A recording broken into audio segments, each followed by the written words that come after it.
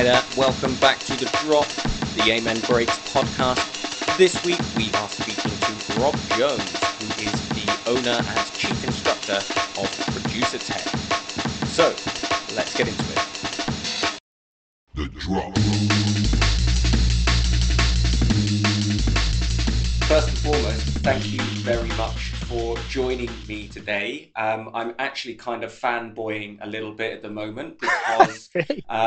I've watched an awful lot of the content and footage that you've created for Producertech, and I myself am a student of Producertech, so I've been watching a lot of your videos, a lot of the content that you've been creating, and I'm incredibly frustrated at how simple and easy you make it look and how difficult it is for me to put all these bits and pieces together. But I love the work that you do. I love Producertech.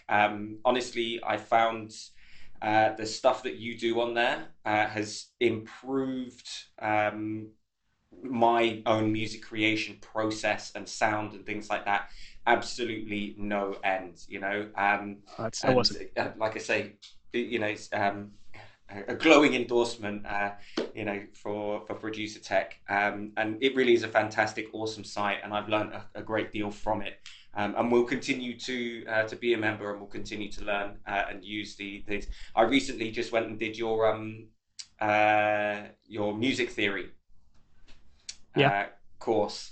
I mean, I did when I was at school. I actually did A-level music, but that was a number of years ago. And theory, honestly, was never really my thing. I was much more of a performer. So I sang, I played the saxophone, and performing was easy for me. I can read music, I can play music, but then when you have to sort of get behind that and put it all together, it's a completely different game. And the theory side of things was always very, very tricky for me.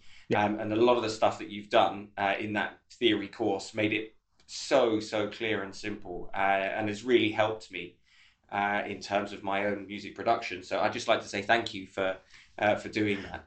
You're absolutely welcome. I mean, I'm, by the way, my background is sort of similar as well, in that I was definitely more on the performance side, and the technical stuff I kind of shied away from a little bit initially. I don't mean technical, sound technology. I mean music theory and that side of things, and actually doing scales and going through things the kind of classical route.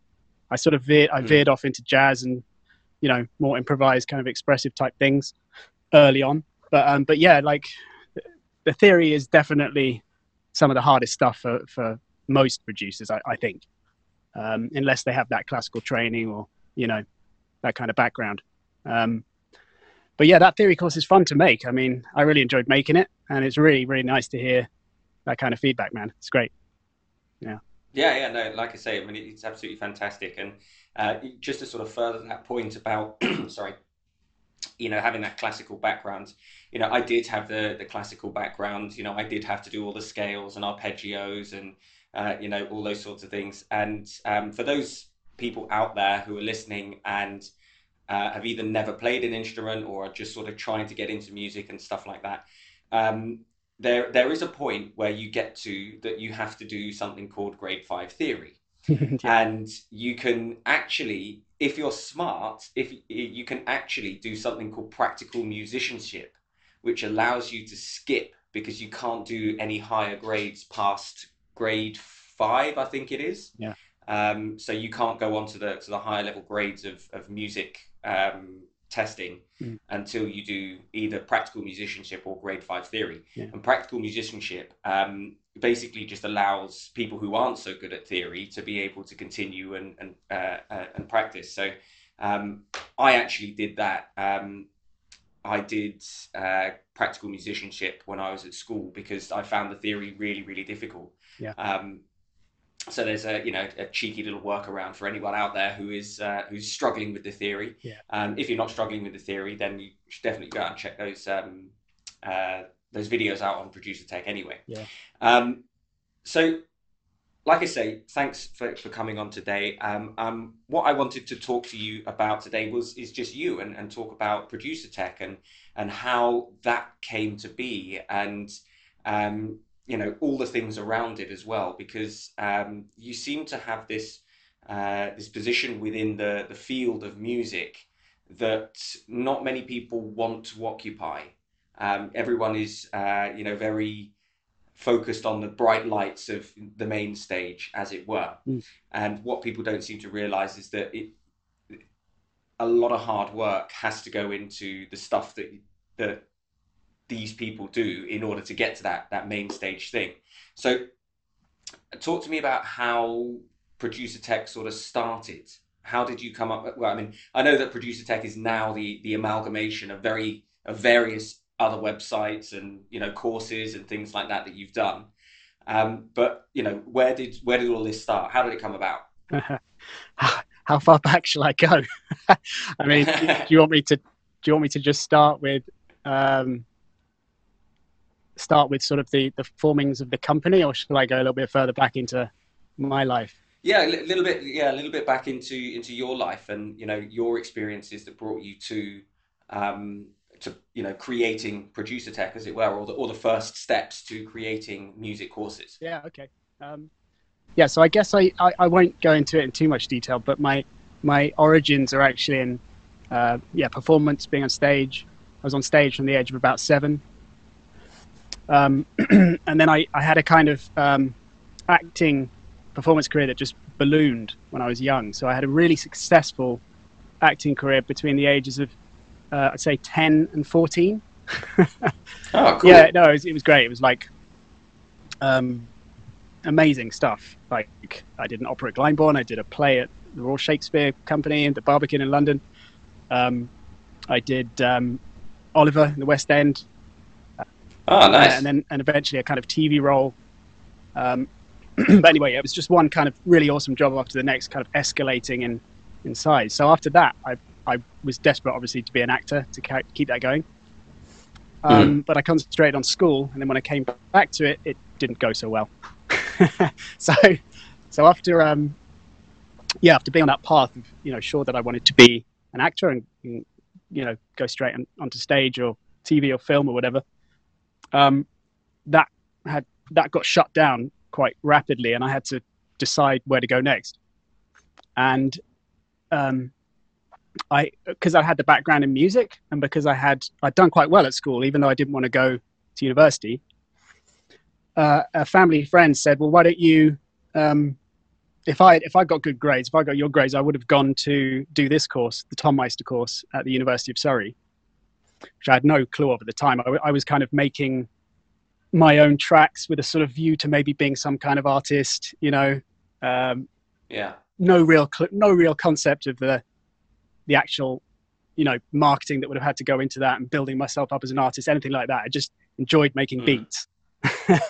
And I've still got the CD. I should have brought it out. It's really embarrassing. It's my attempt at making a kind of pop album, I guess. I mean, some of the beats are, interesting enough, but it's just all over the shop. So he recommended I went and did that course, which I did. And that gave me the real kind of foundations, because it's a very academic course, because you have to have music, maths, and physics to get into it. So it's very it's very technical. It's pretty heavy going. And so I was kind of thrown into this academic world, having not wanted to go to university at all. And so that was a bit full on. But I learned obviously tons. And like I say, I won't go into it too much, but straight after that, I went straight into a marketing job at Focusrite Innovation in the UK as a kind of product specialist, demo guy. Okay. And that, again, this is just like lightning speed kind of history here, but then I sort of moved away from the marketing, that side of things, into more of the training. Okay. Because I was even writing manuals at that point, and I just thought, well, who wants to read a manual when they can watch a video? So that's kind of Absolutely. that was the birth of tutorial videos. That was where it all started. Well, I guess some people were doing it then, but that was certainly when I saw it start to appear in the audio industry. It was about 2005 at that point, something like that. Yeah, so that was where that side of things started. Me sort of being on camera and teaching people about products rather than Okay. yeah, writing it all down and getting people to That read. must have been a bit dry, having to write a manual for something. Yeah, Um, do they like give you instructions on, and how do you even write a manual for something like, the process of learning, or think ordering the stuff that you need to do for about, and you said Novation, right? yeah, yeah. I can't So remember. Can't remember which ones I actually wrote. I guess it was there may have been some Novation ones. I was more like the brand manager of Novation, but I definitely wrote of ah the Focusrite stuff. Maybe like the Liquid channel, Liquid mix, that kind of fate. That was yeah. It is difficult to write a manual, but at the same time, it does depend on your approach. If you just want to go through and yeah systematically, list all of the parts of the product and then have it as more of a very detailed reference for people, then that's fine. But you could also have the approach of really trying to teach them practical situations where they use it. And so in many ways, it did lay the groundwork for me making courses later on, finding other approaches to sort of teaching people about something. Um, yeah. I mean, like I say, that's an incredibly difficult thing to have to do as well, right? Because you've got to sit there and read it. When you've got somebody there to show you how to do it, like the videos that you do on Producertech, yeah, it's a lot easier for people to sort of get their heads around, especially if they're beginners on a lot of these things, like a lot of people will be. So yeah. that makes a huge amount of sense to want to move that shift over from one to the other. Sorry, I don't mean to interrupt. No, no, no. All good. Please continue. All good. All good. So yeah, so then I ended up leaving Focusrite Innovation and deciding to go freelance, just do it for myself. Moved to Berlin, that's where I live now, and got a call from Matt Pelling from Loop Masters saying, I want to set up a website teaching people Ableton Live. And are you interested in doing it? So yeah, I basically made an Ableton Live course. That was where it all started. Mm. The website was live-courses.com, I think. And yeah, and it was really successful. It only had the sort of two courses, the ones that you can see on the Producertech site, which are almost Yeah. in their original form. So if you watch them, apart from some modules I updated because the software's changed in those areas, it's pretty much as it used to be. So it's like going back 12 years and seeing me with bleach blonde hair and and a dodgy camera. It just looks like Star Wars from the original Star Wars movie or something. Yeah, so did that and then did Logic courses, website and Logic, and then Reason, and then a series of other websites, blah, blah, blah. And then it all got pulled together into one global sort of Producertech site, which has kind of changed form a few times over the years as we've sort of tried to keep up with the technology whilst having an incredibly small team. Mm. And yeah, and it's been up and down. It's been quite a crazy road, but literally in the last year, it's really kind of come into its own, and all those years of work have really helped it bloom into a fantastic website that I'm actually really proud of. So it's great. Yeah, no, that's awesome. And I mean, roughly how many members do you have on the Producer Tech site at the moment? Uh, you mean sort of subscribers? Yeah, yeah. So you're people that like Yeah, me, like members members. like Yeah, me. so we only launched it last December, so it was relatively new, and initially, there were a few hundreds kind of coming in, um, and then we'd done some promotions, and obviously with the coronavirus thing, a Mm. lot more people started to make music, so it escalated quite rapidly, and now we have that literally thousands. So it really did blow up quite fast, and I don't know, I don't know how many of those people are really engaging with the content much, and I'd imagine at least half of them probably aren't.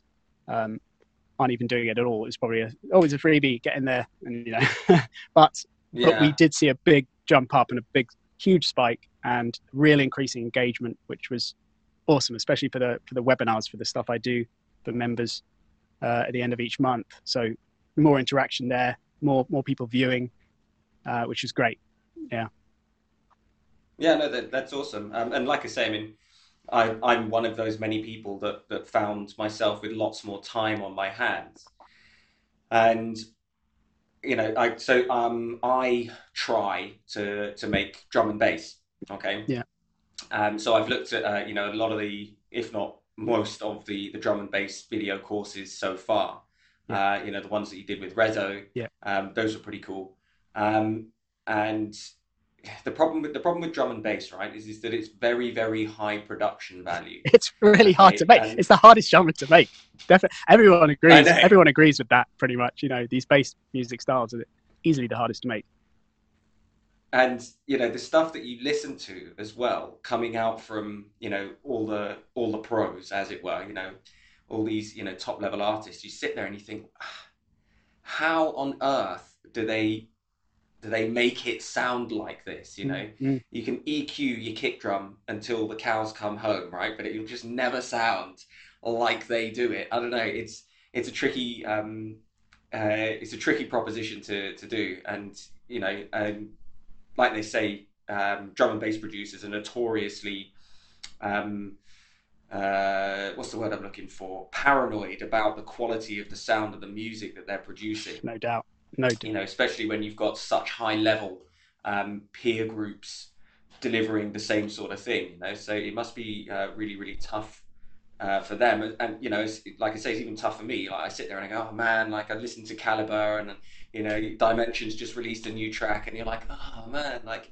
And I know, right, that they have a team of people behind them as well to do the mastering and proper mix downs and all these kind of things. Mm.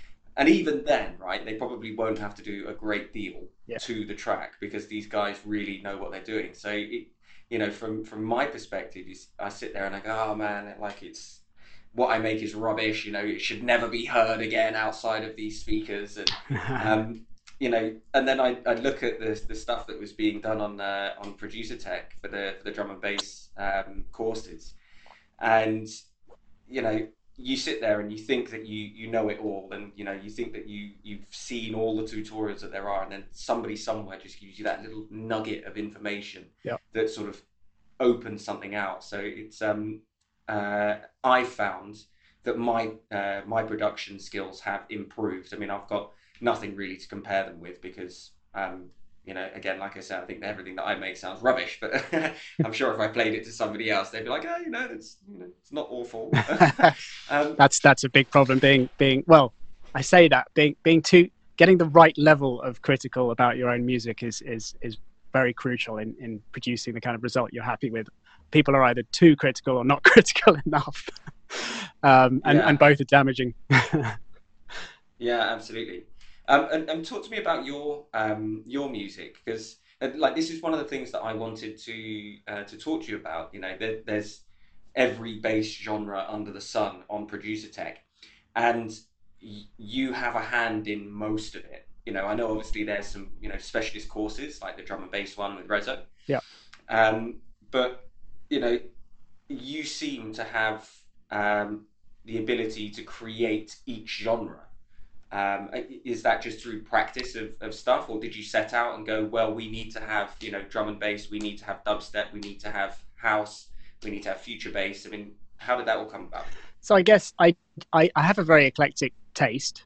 My original background is in more rock and guitar styles, and then it transitioned, like many people, no doubt, into sort of fueled by Fatboy Slim and Chemical Brothers and Prodigy into other styles, plus a nice smattering of jump up drum and bass by urban takeover guys and stuff like that. So yeah, and then obviously millions of styles after that. So I've got lots of styles I like, and I'm obviously obsessed with electronic music and production. So when I make my tutorials, I'd like to keep it varied. I also like to keep it accessible to as many people as possible. So I change up the style as much as I can in each kind of generic tutorial. So I keep my courses very much based on just making electronic music in general. Um, I mean, bear in mind, I've never produced a drum and bass track. I've only made drum and bass in my tutorials. I've never gone that next step, and I can't wait to eventually have a go at it. I definitely want to bring out or yeah, release somewhere on some form, whether it's on a label or just on Bandcamp, some kind of drum and bass EP. I'd be ashamed at myself if I haven't managed that. But at the moment, I'm very much focused on breaks, Yeah. which I stopped releasing. I was when I first moved to Berlin. I was very much adamant that I was going to release tracks and become a more of an established artist.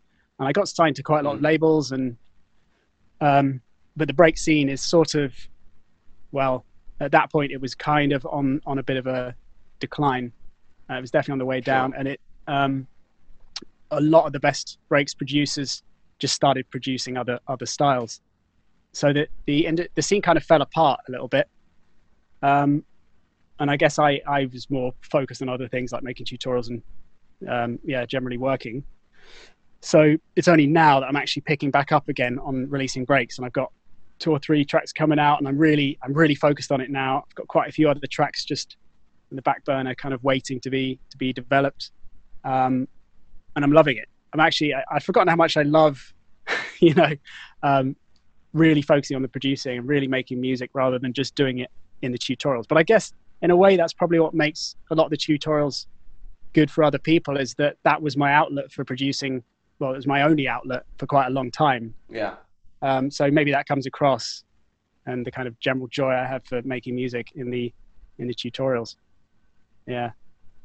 Um, Yeah, no, it's awesome to see as well because so again, one of the big sort of challenges that I have for creating drum and bass is the bass lines. yeah. I mean, you would have thought that that would be a pretty important part of drum and bass production. Yeah. And it was, how did people come up with these things? How do they put them together? And then I saw that the blog article that you did on creating bass lines and things like that. And I watched the video and I was just like, oh wow, all right. So that was for like a house bass line, Mm, so it wasn't necessarily applicable. Um, Musically, sonically for drum and bass, but the process of that, yeah. is effectively the same, and it works really nicely to be able to, put something together that sounds good. Yeah. Um, so the inspiration that you get out of showing things how to be done Yeah. uh, is really, really positive for everyone. Um, Yeah. I just like the simplicity of it and how it all sort of comes together and again, there's the jealousy coming out in me as well. So it makes it look so easy. Uh, but no, it's cool. So I mean, what you say you creating some music and having it released and stuff like that. I mean, is there any sort of like firm dates or anything? I mean, where would we be able to hear it? What's your sort of stage name if you have one? Yeah. How does Yeah. I'm going to start releasing on the Anarchy Rice artist again. If you go to the Anarchy Rice SoundCloud page, you'd see a whole assortment of tracks on there. It's all going to be, well, actually, if I do veer into drum and bass, I will put it on there. I think I'd just do it all under Anarchy Rice. I used to think Anarchy Rice was a stupid name because, well, it is a stupid name. If you think about the why I actually named myself that, because it's.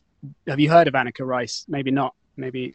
Yeah, Oh, you? Yeah. yeah, Okay. Annika Rice, yeah. Yeah. So that was just a joke one morning after probably being up all night, where we said Anarchy Rice. It's genius. We all laughed a lot, and then I just went with that because I was terrible at coming up with names.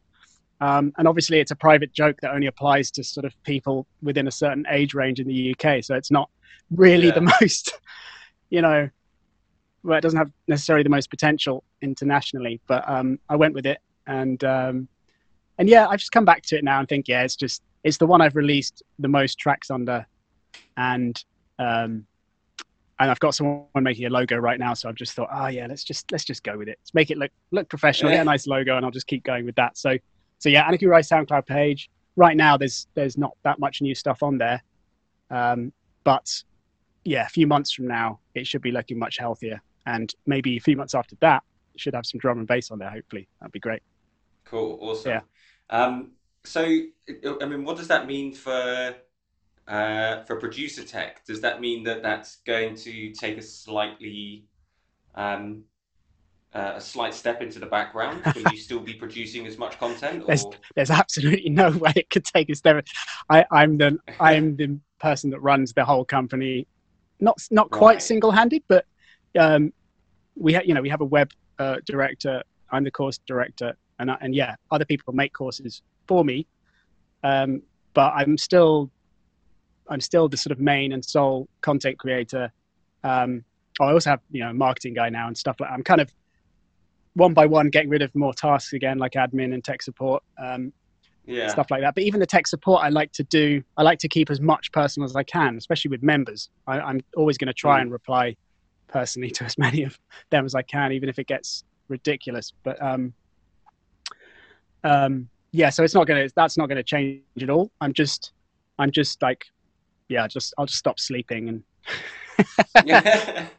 don't go out. I mean, that's why the lockdown was good, wasn't it? Just definitely productivity went even higher than it was already, which was already kind of ridiculous. I do work a lot of hours generally. Yeah, Yeah. And how do you come up with I mean, it's probably going to sound like a bit of a silly question, really, because the number of things that you can talk about and do within music is infinite. yeah, But how do you come up with the ideas for your courses? So, for example, you recently did one for Scalar. I watched the one for Scalar too, yeah, um, and there's plugins and things like that coming out every single day. I mean, did the guys from Plugin Boutique reach out to you and say, "Hey, we're releasing this. Can you do a tutorial for us?" How do you make those decisions? yeah. Exactly that. It's we work. That's one thing I didn't really go into much when I was talking about how Producertech came about. But obviously, there's the Loop Masters connection there with Mm. um, the main man at Loop Masters being the original kind of the one who had the idea about Producertech in the first place. But we're very closely connected, those three companies, Loop Masters and Yeah, Plugin Boutique. So a lot of our courses have been with other artists have been artists that make sample packs, say, or preset packs or stuff for Loop Masters. So that's been the kind of connection there. And also because we're connected to Loop Masters, we're in a kind of enviable position of having this enormous library of samples at our disposal when yeah, we make courses, which is superb. And as far as Plugin Boutique goes, it's more we like to help them out with yeah, with tutorials to sort of support particularly their own plugins, but other sort of popular yeah, plugins as well, because it just means their enormous community on there have just a bit more extra kind of support and yeah, help getting to know stuff when they buy it. So that's yeah, it's mostly that kind of thing. The courses I'm doing next are redos of the Ableton Logic and probably Reason as well courses that, like I said, are very yeah. Because they've all had updates on the system, haven't they? yeah, Um, Ableton Live 10. I mean, let's say that 10 because I use yeah, Ableton. And I upgraded from 10, from 9 to 10 when it came out. yeah, But that was a little while ago, and I know they're doing minor updates all the time. I can't remember what version they're up to now, but um, yeah, Ableton 10 came out quite a while ago now. But the new Logic one, people seem to be getting excited about. Um, yeah. It's so I got mean, some do you big. get do you get access to that? Yeah. What the software? Yeah, yeah. So do they just call you up and say, or are you Ableton and Logic certified? I'm Ableton certified, so I was one of the original certified trainers there since 2009. Now there's Oh, now awesome. there's hundreds, but back then there weren't many of us. Uh, and I have a very close relationship with Ableton.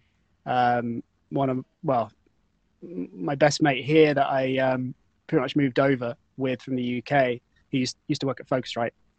Is the Ableton sales and marketing director, Oh, and cool. I've got tons of friends in the company, and yeah, I just love the software. So yeah, close connection to them. Not well, no real connection with Apple. I had a few people I used to know on the Logic Pro team back in the day, but I don't really speak to them much, and I just have the app, so that just updates. But there's no real yeah communication with Apple about any of that. Um, Reason, yeah, no, I know the Propeller Heads guys. Actually, they've changed the name now to Reason Studios, haven't they?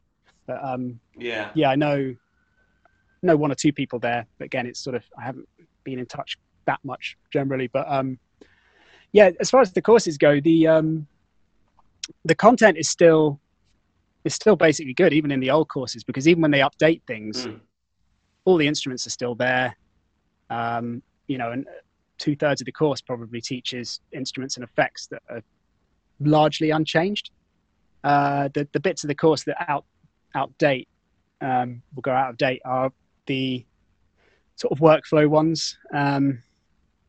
They just yeah they when they change something, and certainly if you come in as a complete beginner, the last thing you're going to want is to see software that seems, even if it isn't, quite different from what you've got.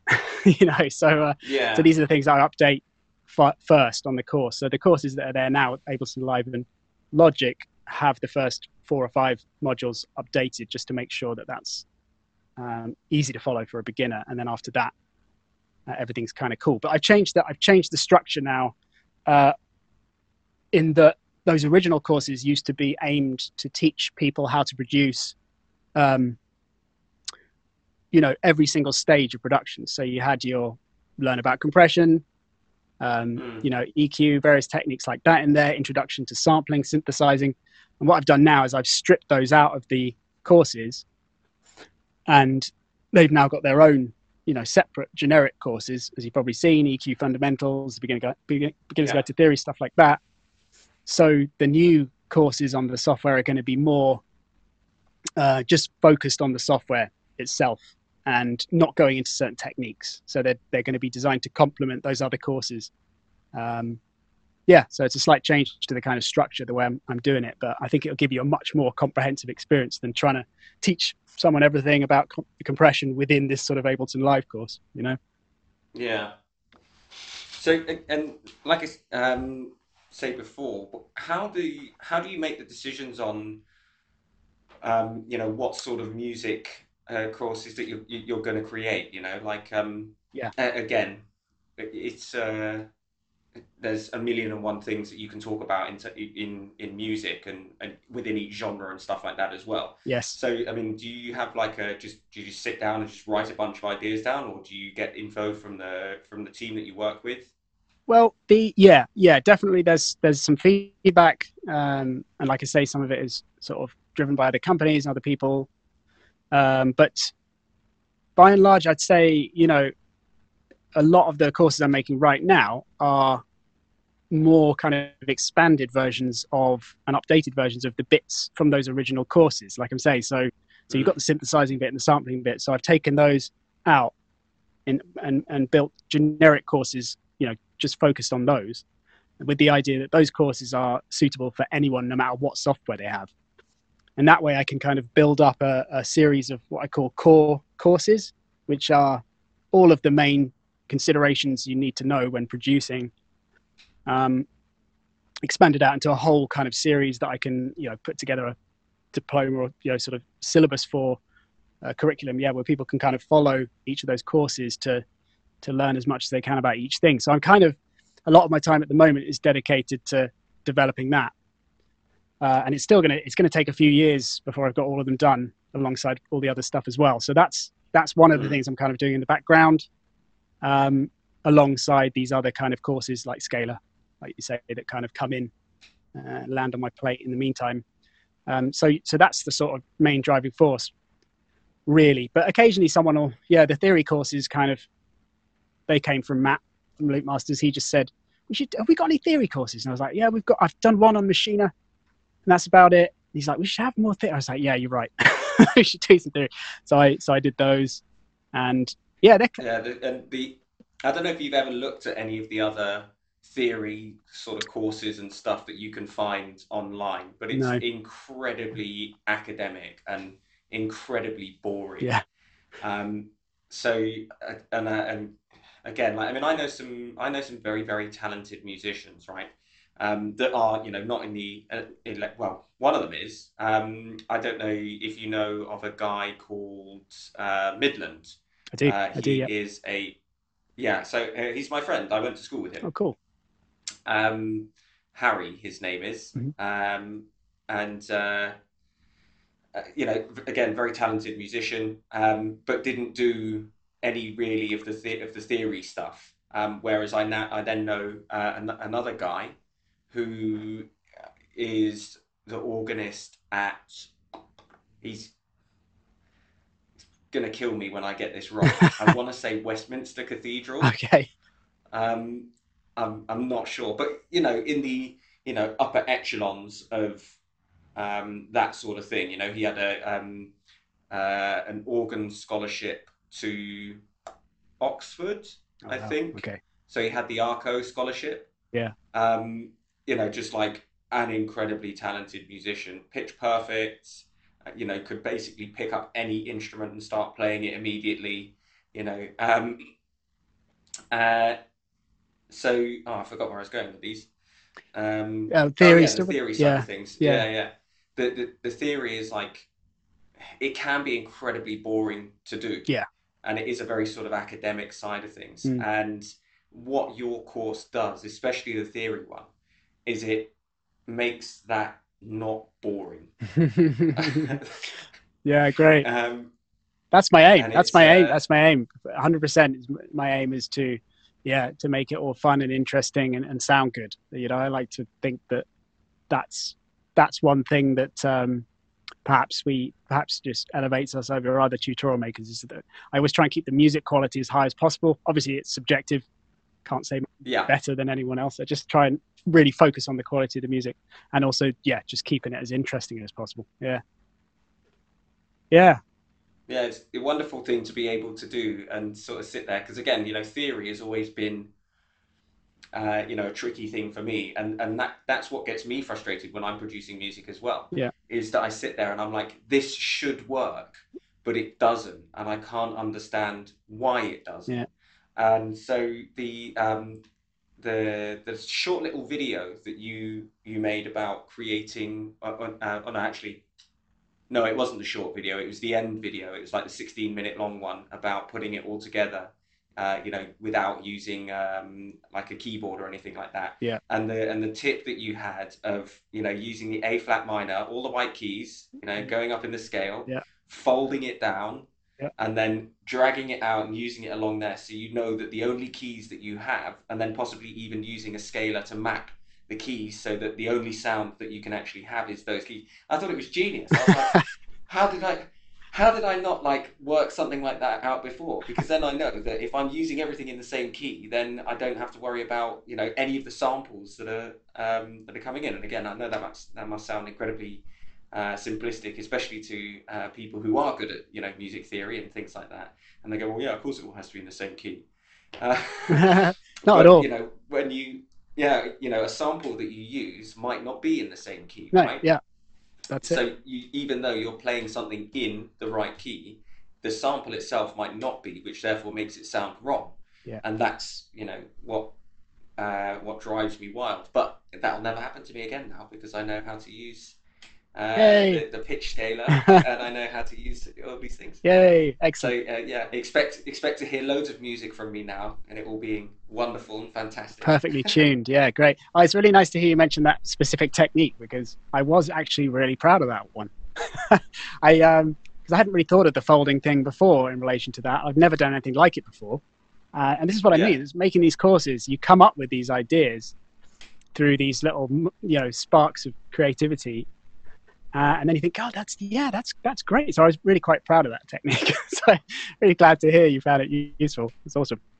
yeah, no, I did. It's great. It's a really really wonderful thing, and again, like that's the sort of thing that because I think what a lot of people get stuck with, especially in electronic dance music production, Mm. is that um, they sort of get lost in the door and they get lost with all the technology and plugins and things like that, Mm-hmm. and it can be a bit overwhelming to sit there and look at these systems and things like that, and the workflow I think slows people down. Yeah. And then what happens is, because it's taking a long time, they then start to doubt what it is that they're doing, Yeah. and that sort of slows the process down. So having these things that speed that element of things up Yeah. could really help, because sometimes you sit there and you make a beat and you're like, oh yeah, that sounds really good, and you've pretty much got all the elements that you want for that Yeah. track, and then you have to then switch to the arrangement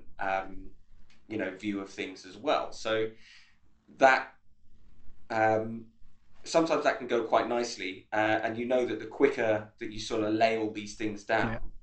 the more productive and more likely you are to finish things. I mean, I don't know if that's the same sort of for you, but it's how I work. I tend to find that if I get to a point where I'm stuck and then I stop and then I come back to it, I'm not very likely to finish that track or work process. So those sorts of things are really valuable and useful to me, at least. Anyway, I hope that everyone else finds it useful. Yeah. Um, for for all of these courses that we're running, Mm-hmm. when you're making these courses, Mm. um, how is it that you put them all together? You said that it's just you and camera and things like that. What's the process that you use to build these out? I'm glad you asked. It's kind of changed a bit recently in that I do a lot more live stuff. The original format, which kind of held true for I don't know, nearly 8 to 10 years maybe, was everything 100% scripted.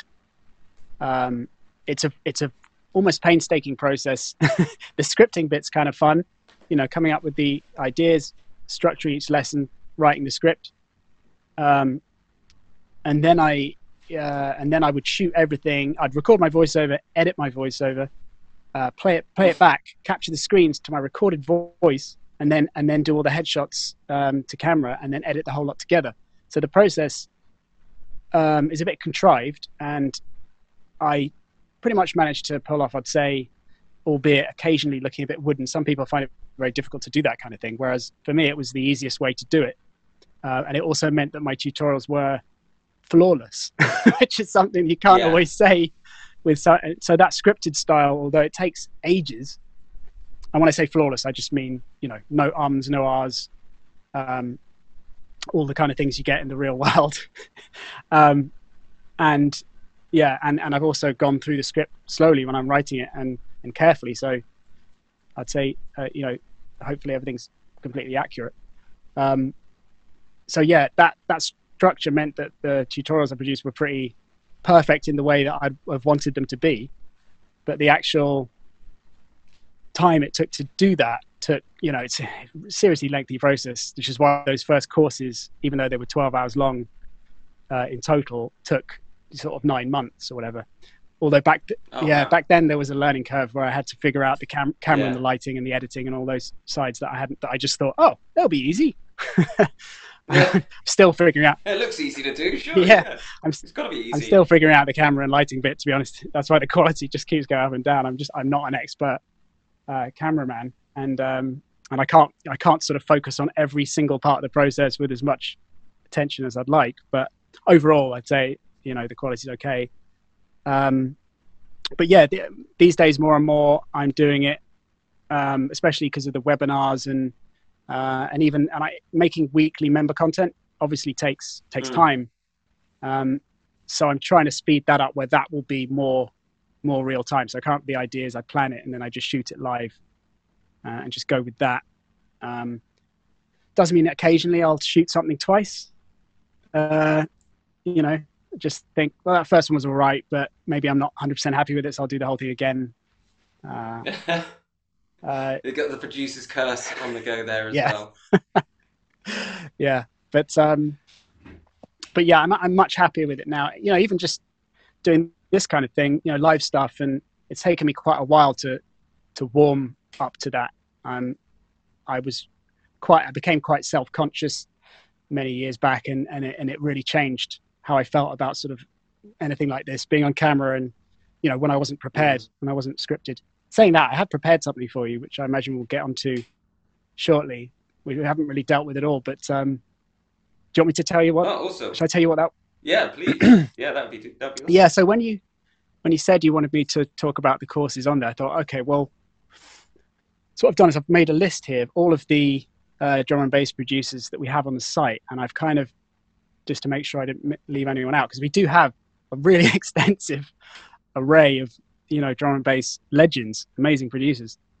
Um, so what I did is I put together a playlist on Spotify that I've called the Drop Podcast Playlist, and it has pretty much all of the artists that are on our site, either old tracks that they made or newer ones. Um, there's only one or two in there that aren't people that have made tutorials, people that have made sample packs normally, or people that have, it's a collab track with some of the guys that have made tutorials.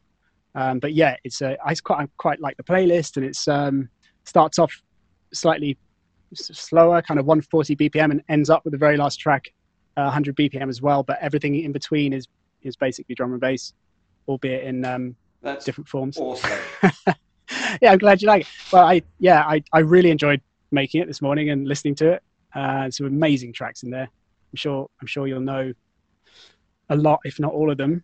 Um, Yeah, I mean the Rezo tutorial that he does for Move. hmm, Um, I mean, I'm not even sure that he's making drum and bass anymore. no, Um, no, I remember a little while ago I was listening to the Hospital yeah, podcast, and Tony Coleman was saying, Rezo, come back to us. yeah, I don't know what Rezo is making anymore, but you listen to something like Move, mm, and you know it's an incredibly complex piece of music, yeah, and obviously built with lots of small moving parts within it which create this huge yeah.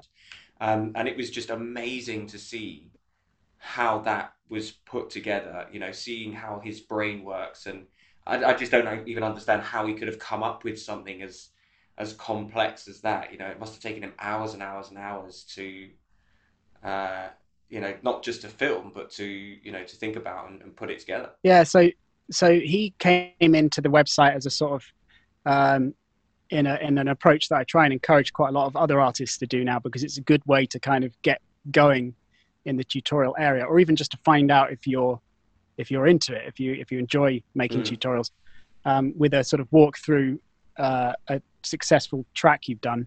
And Move It obviously was a huge anthem from that album. And yeah, and after that went well, and he was great. He then went into the series of the masterclasses that I think you said you've seen as well, with the beats and bass and Yeah. melodies and FX. I mean, they're all fantastic. The melodies in FX one, I particularly enjoyed. I thought that was really, really good. And yeah, he's now, because his original background was dubstep, and Yeah. like quite a few of the guys on our site and just drum and bass producers in general. And now he's kind of transitioned back into more of a dubsteppy area, although I'm sure he wouldn't call it dubstep, because not so many people do these days. One of our other guys does, I'll mention in a minute, but he, I think they call it more like halftime neuro. So the track that I've got on the playlist is it's called Spectre. It's off his Spectres EP from last year, from 2019. Okay. And I just think it's a nice one to kind of show what he does, and it's kind of in that sort of transition between his heavier drum and bass and into more of a bass music kind of style. But it's at 140 BPM, so essentially you call it dubstep. But when you first listen to it, if you're not really paying attention to the tempo, you might think it's just drum and bass. you know? Yeah.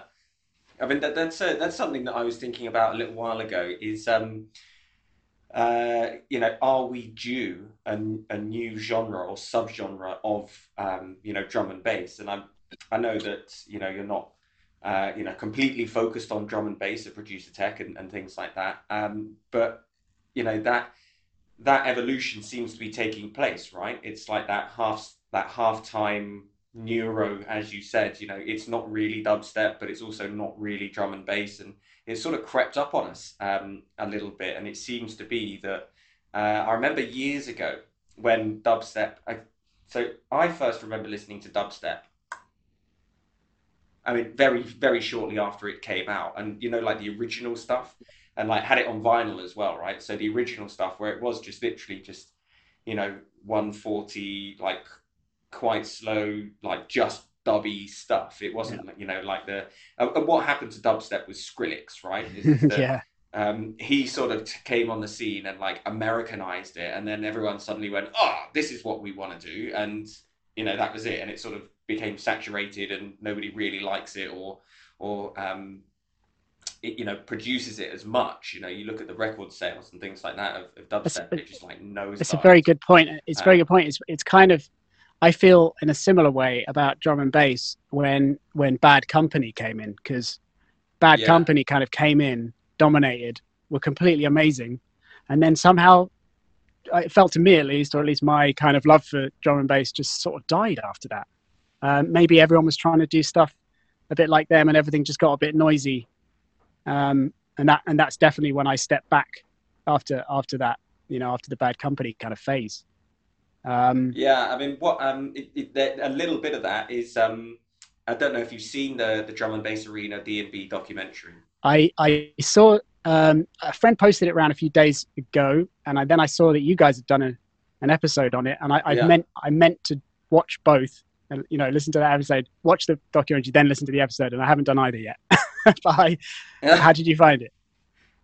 As well, I mean, you'll hear all about it when we do the podcast. Yeah, A lot of people got really funny about it, like you know, because the major thing was, oh, Brian G wasn't mentioned, V Records wasn't right. mentioned.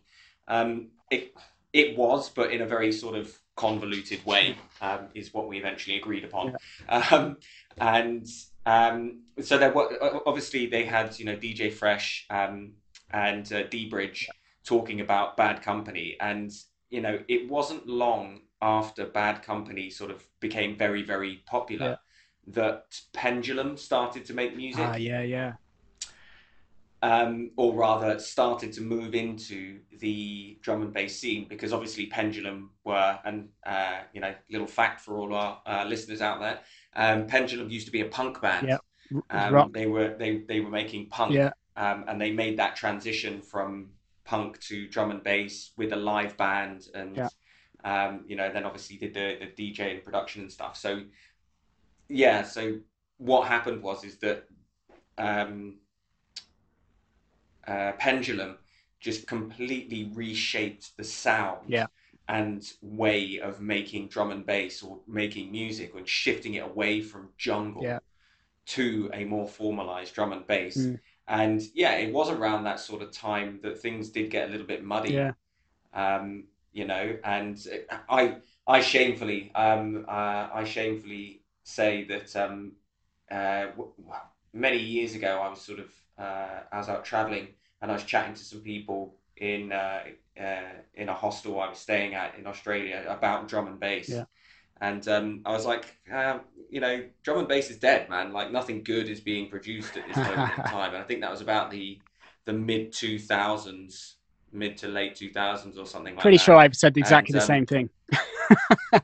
Yeah, yeah, you know, and then because I did sort of move away from it for a little bit, and then you know, I just sort of found my way back to it. I just started listening to some older yeah, stuff. very similar route for me. I wonder if there was a lot of great drum and bass being made at the time, but everyone was too scared to release it because it didn't sound like Pendulum or Noisia. You know, Yeah, I think when these people come in and they take the production up to that kind of level, uh, everything else will just, you know, pale in insignificance, you know, in comparison. So it's like it's really tough when that happens, and I think that's happened with probably a lot of styles and even dance music in general. Just when the quality is just ramped up and up, people find it harder and harder to keep going. But just because you were talking about what it is specifically that makes you feel like your tracks don't compare to others, and I remember back then thinking something and I forgot to say it, but You'll see this on the SEPA course. There's a SEPA course that comes out next week, Advanced Production Part 2. So much of it is about saturation, distortion, limiting, compression, all the things that just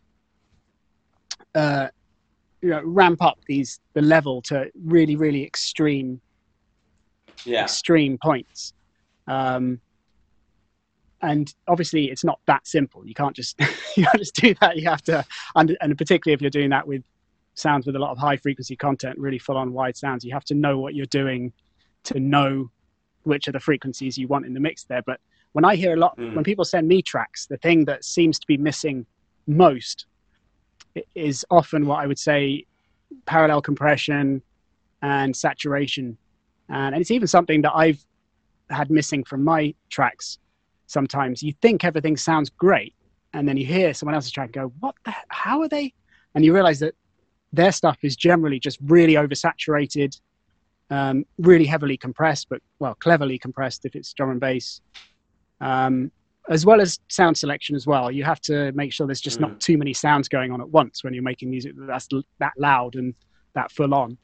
But a lot of it is down to, I think, down to sort of compression and saturation and limiting and that kind of thing. I mean, again, there's some pretty awesome tips there. And again, like I say, especially with drum and bass, it's one of those things that, again, there's just so much stuff going on. All the time. You're looking at Rezo's Move It video. There's just so much stuff going on all the time that it can be really sort of difficult to pick out how it's all supposed to sit and sound and things like that as well. That's something that I wanted to ask you. How did you manage to get the artists to come and do courses for you? Did you just reach out? Did they reach out to you? How did that work? So it's a mixture. It's a bit of both. Often, like I said, they've just sort of flowed quite naturally from Loop Masters. So they've already made a sample pack, and Matt or someone at Loop Masters has sort of said to them, well, why don't you you interested in making a course? You're interested in showing people how to make music with your sounds? And if they are, then it'll flow quite naturally from there. And that's why we have so many drum and bass producers, because Loop Masters has so many drum and bass producers on theirs, and they're huge drum and bass fans, and as am I. So we're real promoters of the genre in general, and we have a huge bank of people to kind of call on, and I'm pleased to say I think some of the best producers in the business. So just going back to, I'll try and kind of transition into some of the stuff I've written down and to connect it to the playlist, and going back to what you said about how the halftime kind of style sort of emerging, and that kind of relates to one of the tracks I've got on the playlist by Fracture. So Fracture, if you haven't heard of him, runs a label called Astrophonica, and he co-produces a lot with Sam Binger. And they've had a new one actually just out called On Right Now, and Chessington, which is pretty cool. On Right Now is a really decent track, and he's one of our original course makers. So he'd made a sample pack with Loop Masters. He came straight to Producertech and made an Ableton Live course. Have you seen that one? I don't think so, no. So it's like, in terms of sort of the foundations, it's a fantastic course, because it really it teaches you some great stuff. It's a lot of bass layering, keeping the sort of high frequencies in the bass moving around, separating it off from the sub. Some excellent techniques for using velocities in rhythmic sounds, melodic sounds, and also drums, using velocities to trigger filter frequencies, that kind of thing. So he did a superb live course, and then also a Machina course as a follow-up, which is great too. And he's one of the guys I actually heard sort of doing this half style earlier than other people. There's a track I've put in the playlist called She Want It Rough, from 2014. and Mm. it's just a really lovely sound. It's clean, it's dubby, and it's got that halftime groove to it, and it's also got quite a cool vocal on it. It's I think it's these kind of styles that sort of really influence things like reggaeton, and these Mm. kind of styles that have started to emerge more recently. Um, so yeah, Fracture was one. Came from Loop Masters. We had Color, which is Yeah. Chris Octane and Liam O'Mullane. Octane famously produced with DLR a lot of stuff. And that course was basically a kind of an experiment, really. Fly on the wall style. Those those guys just Yeah. making Yeah. track. Have you seen that one? Yeah. Yeah. I've watched a bit of it. So Yeah. it's Again, like I say, I've been focused a lot on like the bass stuff, so I've sort of skipped bits and pieces because I've been going through them saying, oh, that bit's about bass and this is a bit about bass. So yeah, that's what I've been focusing on. But I should probably go back and watch the whole thing as well to see how it all goes. yeah. Well, those that's we haven't made a course like that since, because it's more of a real time studio experience. So it's a good one to see, and you Mm. will definitely pick out great things from it. And they do loads of awesome work, particularly with Foley, with like sound effects. Yeah. And the musicality of the track's awesome. The production's great, but it just takes them quite a long time to get there. And the tutorials cover that whole journey. So it's not a course we've decided to again. We tend to like stuff that's technique heavy and Yeah. has the right balance there. So you're not having to sit there for an hour or so before you get a few bits that are like, oh, that's a great technique. So I mean, sometimes it's more techniques than that, and also you do kind of learn a lot from just being in the studio with two pros. But yeah, their course was definitely a bit of an experiment, and not one we tend to keep the same format of. But yeah, I put a track by Octane in the playlist as well. It's a single from 2015 called Murmur, and it's one he produced with Break and DLR. Should I keep going through my list? I've got like Icicle. Yeah. Yeah. So Icicle was probably next, and he came in off the back of his Entropy tour.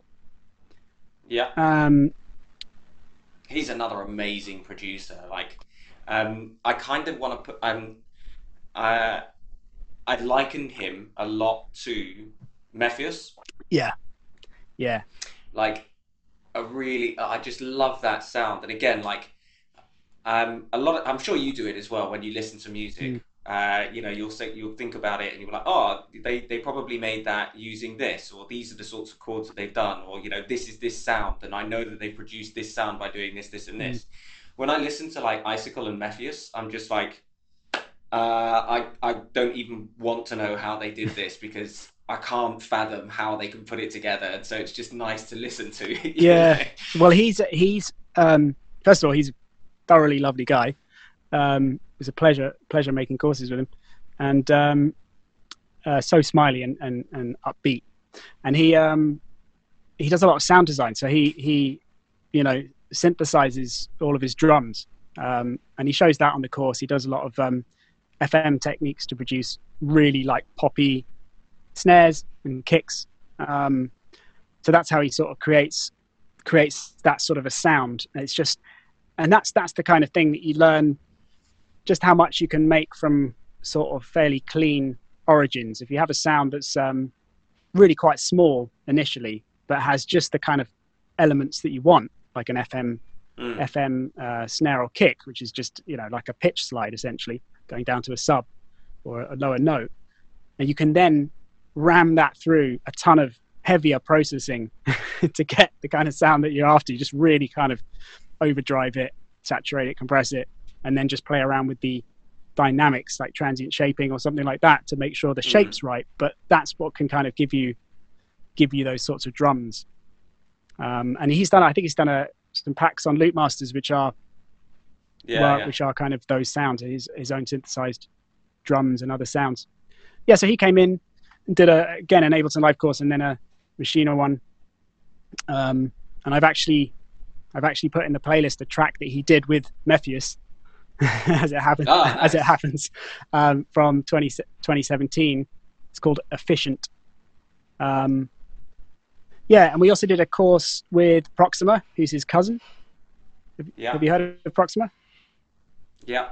Yeah, so he's another one that's originally dubstep, and he did like a neurotech course for us. He's got some great techniques too. A lot of the sound goes into a lot of the sound design as well, but not into crazy amounts of detail with it like Seppa, but creates a lot of the sounds himself, and you can hear that with his style. I really like his style. I think it's brilliant. I wasn't sure if he was still bringing out as many tracks, so I checked on Spotify, and he had a really good EP from 2020 called Rumination, and I put a track in the playlist called Vulturious, which is a like dubby kind of rolling track with just that kind of real clean precision that he's known for. Nice. Yeah, and then there's a few more guys. Rezo we've mentioned. Nominee. There's a course by him called Jungle Production Fundamentals. Yes, that's right. Yeah, I've seen that one. So he's one of the original Metalheads guys. Essentially, he Yeah. was down with that crew, and the course is like a really. He's also does teaching. He was in the middle of a sort of bass tour or something, a kind of around the time when he made the course. And he's a great one for sort of getting a mixture. You get a bit of the history, you learn about the break beats and the sort of original kind of sampling, and so he teaches the techniques as well as the sort of mental kind of ethos, I suppose. And so I threw in a playlist track into the playlist from him too, from a 2017 EP called Debt Collector, and the track's called Samurai, and it's really, really nice and old school. So yeah, Nice. check that one out. And then there's just one guy I just felt like I had to mention, because even though he's made no drum and bass courses for us, he's done a dubstep one, glitch hop, future house even. He's done all sorts of stuff, and a course on Contact. His name's Dephased. But his background was actually in Neuro DnB, like really heavy Neuro DnB. Yeah. So I put a track in the playlist from him from a 2013 single called Refinery. His production's, gone even beyond that now, and it's gone more into glitch hop, sort of more in a tipper kind of direction, which is awesome. But now he's back into kind of crazy dubstep, and he's going to do a mental dub. I don't know if you've heard any of this. I don't even know what you call it, but it's really, really heavy, insane dubstep, which has just come out now, and it's basically heavier than it was before. So instead of going, dubstep's way too heavy and nasty, and they're like, no, let's go even more with this. And it's like it's pushed it towards hard style, insane. Yeah. So there's a guy that I did an interview with a little while ago. He's from Germany. Okay. You can see the interview on the Amen Breaks blog website. Right. Guy called Epidemics. Okay.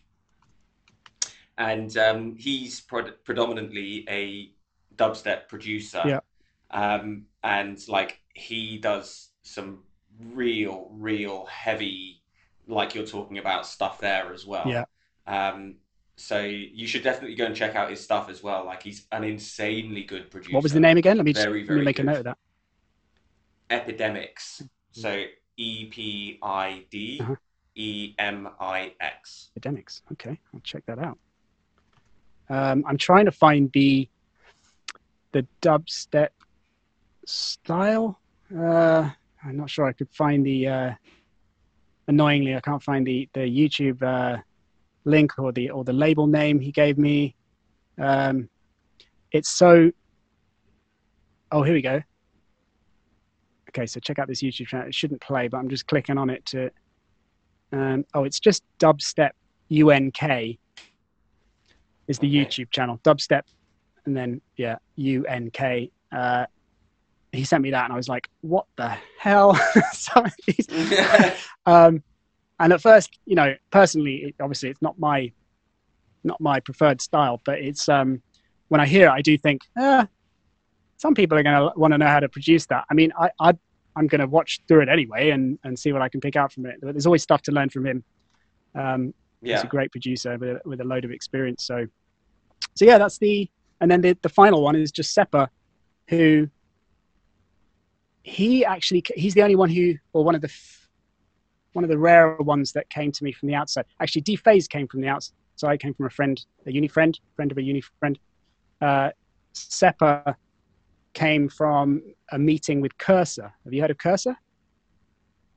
I think so. I'm not sure. So Cursor is an insanely good producer who I met in Meet Katie's studio when I was in London some years back, and he was playing me some of his recent tracks, and they were just insane, really, really good. And he hit me up. He's done stuff with Noisia. They had a um, bit of a relationship there with releasing stuff on various labels. He's done tons of stuff. He he actually releases a lot of stuff on Bandcamp though, so you can't necessarily find Right. that much of his stuff online. But there's a few tracks on Spotify, so I stuck one in the playlist from him as well. But both him and Seppa's his kind of producer friend, who they run a label called Slugwife together. Okay. Which Rezo's also done some stuff with, and they run 1K Records as well. It's all Bristol based. Well, Seppa is at least. So Seppa's stuff is actually more in the kind of hip hoppy or definitely half speed drum and bassy vibe. But I put one in the playlist called Split, which is off his album Split, which came out this year, and yeah, it's one of the only drum and bass tracks on the album. Everything else is like cool, like I said, hip hoppy, down tempo-y stuff. But I threw in right at the end of the playlist one of his latest hip hop ones, which is absolutely phenomenal. It's like hopefully going to be the birth of a new genre, which is more combining bass music, glitch hop, and hip hop. So it's getting more vocalists Oh, nice. into that kind of a sound. I mean, obviously, some of them might shy away from it because it's not so mainstream. It's kind of too heavy, I guess, Yeah. to be mainstream. But it just sounds so cool. The track's called Dripper, and it's with a vocalist I think called Rasp5, some guy from New York. By the looks of things, I actually just searched for him earlier on, and it's just awesome. So yeah, Seppa's fantastic, and his advanced bass production techniques part 2 comes out next week. Yeah, I'm just finishing the edit now, and then we'll bring that out. And it's just incredible. His sound design techniques are amazing, and I've been using his techniques from part 1 in my production, since that came out some years ago. So in some ways, I was thinking earlier, in some ways I sort of feel like Sylar. Do you ever watch Heroes, where you just kind Yes. of absorbing techniques from all these people? Yeah. It makes me feel like that sometimes. But I guess we're all like that, aren't we? Yeah. I mean, at the end of the day, like, if you want to be able to make good music, there are certain things that you have to do, right? And it's about using the techniques and manipulating them to get where you want to go. That's something that Rezo said in his course. There seems to be this sort of taboo in music production where it's like you shouldn't use samples. Yeah, You should create all your own sounds and things like that. yeah, And Rezo said because he was just taking stock sounds and changing them a little bit, and he was like, well, of course you have to use them because how else are you going to do it? You know, yeah. you can't FM synthesize everything. You know, No one has that kind of so time. Yeah, yeah. yeah, yeah. Well, the Loop Cloud, So Loop Cloud has transformed my personal production experience more than anything else in recent history. More than Ableton Live, even. I think Ableton Live was a big point when I got into that in 2004, whatever it was. That was like a big deal, particularly because I was doing live stuff at the time. So that was great. But yeah, but since then, nothing has really changed the way I make music more than Loop Cloud. And I think also being encouraged by Simon Shackleton, who's a producer on the site as well, who makes melodic techno. mhm. His course is great, and have you seen that one? That one's like a humongous course. It's each part's sort of 6 hours, so it's like 18 hours in total. But Oh wow, this one is technique heavy. This one is that, yeah, and just the knowledge that guy has. So if you want to learn, what you really need to do to make your mixes sound good, that's the course to check out. But he uses a lot of samples. It's all just very careful selection of samples. Mm. And yeah, I think you're right. In sometimes people are like, oh, I can't do that. I can't use all everyone else's sounds. But it's just the artful combination of samples that makes your sound unique. Unless you, like we say, unless you have the time to design everything yourself, which few people do. I think a lot more of us, we just produce with samples that we find, samples that we kind of create by layering sounds together, tiny bits of sound design here and there. Generally, I'd say, if particularly if you want to do something a bit more functional, like getting a sub layer or getting a pad of some kind, where there's a specific spot in the frequency spectrum that you want to kind of fill up, then that's where the sound design comes into play more. Or maybe if it's a riser you want to create, it doesn't need to be too complex or anything. Those are the times when I guess I do probably the most sound design. But the SEPA course has inspired me. Now I'm like, as soon as I watch a course like that, I think, right, I'm gonna, especially the way he makes not just the basses, but the way he makes the kind of leads or delay effects, he calls them, sort of additional delay textures, I think is the module. And it's, yeah, the way he just takes an original sound or an original basic preset or something like that,